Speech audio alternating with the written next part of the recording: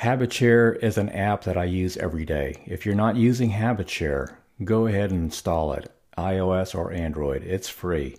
It's one of my go-to favorite apps that I use to create and track habits each day that you just read on your phone on HabitShare that basically say your self-talk statements.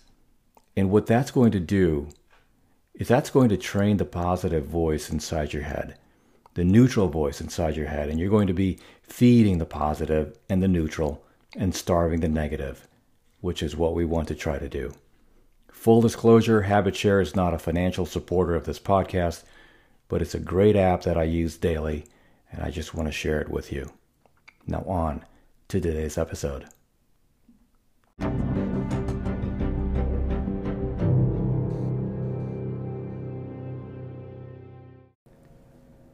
This is the Resilience Podcast 350. I'm Cecil Ledesma, recording live from Austin, Texas. It is so beautiful here. It's Monday, May 30th. This episode is especially dedicated to Rory Vaden for teaching me how to procrastinate on purpose. Everything you know about time management is wrong. That is the premise the book started from as it began the journey of trying to answer the question, how do most successful people today choose to spend their time? Successful people think differently, and it is their thinking that shapes a different set of choices they make, which ultimately yields incredibly different results from the rest of us. The most popular frameworks that the majority of the working world uses to understand, discuss, and dissect time management have either been drastically enhanced or completely discarded by the people who most effectively multiply their time. Why do these people think differently? Well, it's because these multipliers have realized that creating the next level of results requires next level thinking. We're all granted three options when it comes to time. You can manage your time by doing things fast and efficiently in order to try to squeeze more into whatever time you have available. This option is very much like running. Or you can prioritize your time by the urgent and important grid to borrow time from one area of your life to focus instead on another. It's the skill of putting one thing in front of the other. This option is very much like juggling. Multiplying your time by adding in the calculation of significance and to specifically give yourself the emotional permission to spend time on those things today that will create more time tomorrow. This option is very much like planting seeds. So, begs the question, how do you give yourself emotional permission to spend time on the important things? Well, you need to free yourself of this need to feel like you have to be everything to everyone. You have to let go of the absurd idea that you owe everyone an explanation. You have to rewrite the story that you have to take on everything that comes your way. You have to learn to just flat out ignore certain things.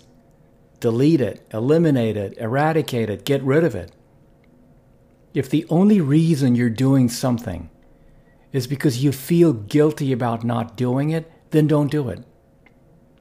If the only reason you are doing something is because you have a fear of what you might miss out on, don't do it. If the only reason you are doing something is because you feel obligated just because someone asked you to do it, don't do it. To be a multiplier, you have to constantly be asking yourself, is this task something I can live without? Does it multiply my time? Does what I'm doing right now create more time tomorrow or less?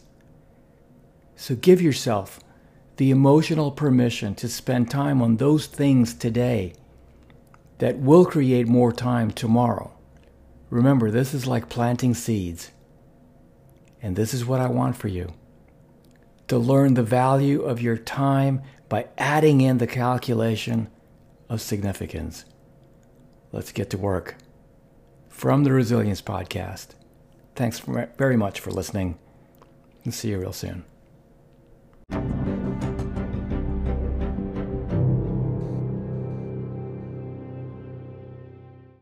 Hey, I'll see you next time, and thank you so much for tuning in. That about wraps it up. But before you jump off, 2 quick things, actually 3. 1, I've always wanted to author the conversation on resilience and mental health, because as a very proud Navy father, these topics affect me personally. And as you go about your day, be sensitive and be kind always, for everyone you meet is fighting a battle you probably know nothing about. Your life is a gift, and it's precious to me. And thank you so much for being a part of this community. And I'm not quite sure how you landed on this podcast. It doesn't matter to me. The fact that we're all in this together and that we can have a conversation is amazing. I feel very honored to be in your ears right now, and that you spend a portion of your morning, noon, or night with me. And whether this is the first podcast you've listened to or you've been a loyal listener, I just want to say thank you. And last, please, I would be honored if you checked out my website at cecilledesma.com. You can connect with me on LinkedIn. You can follow me on Twitter at Cecil Ledesma. Peace.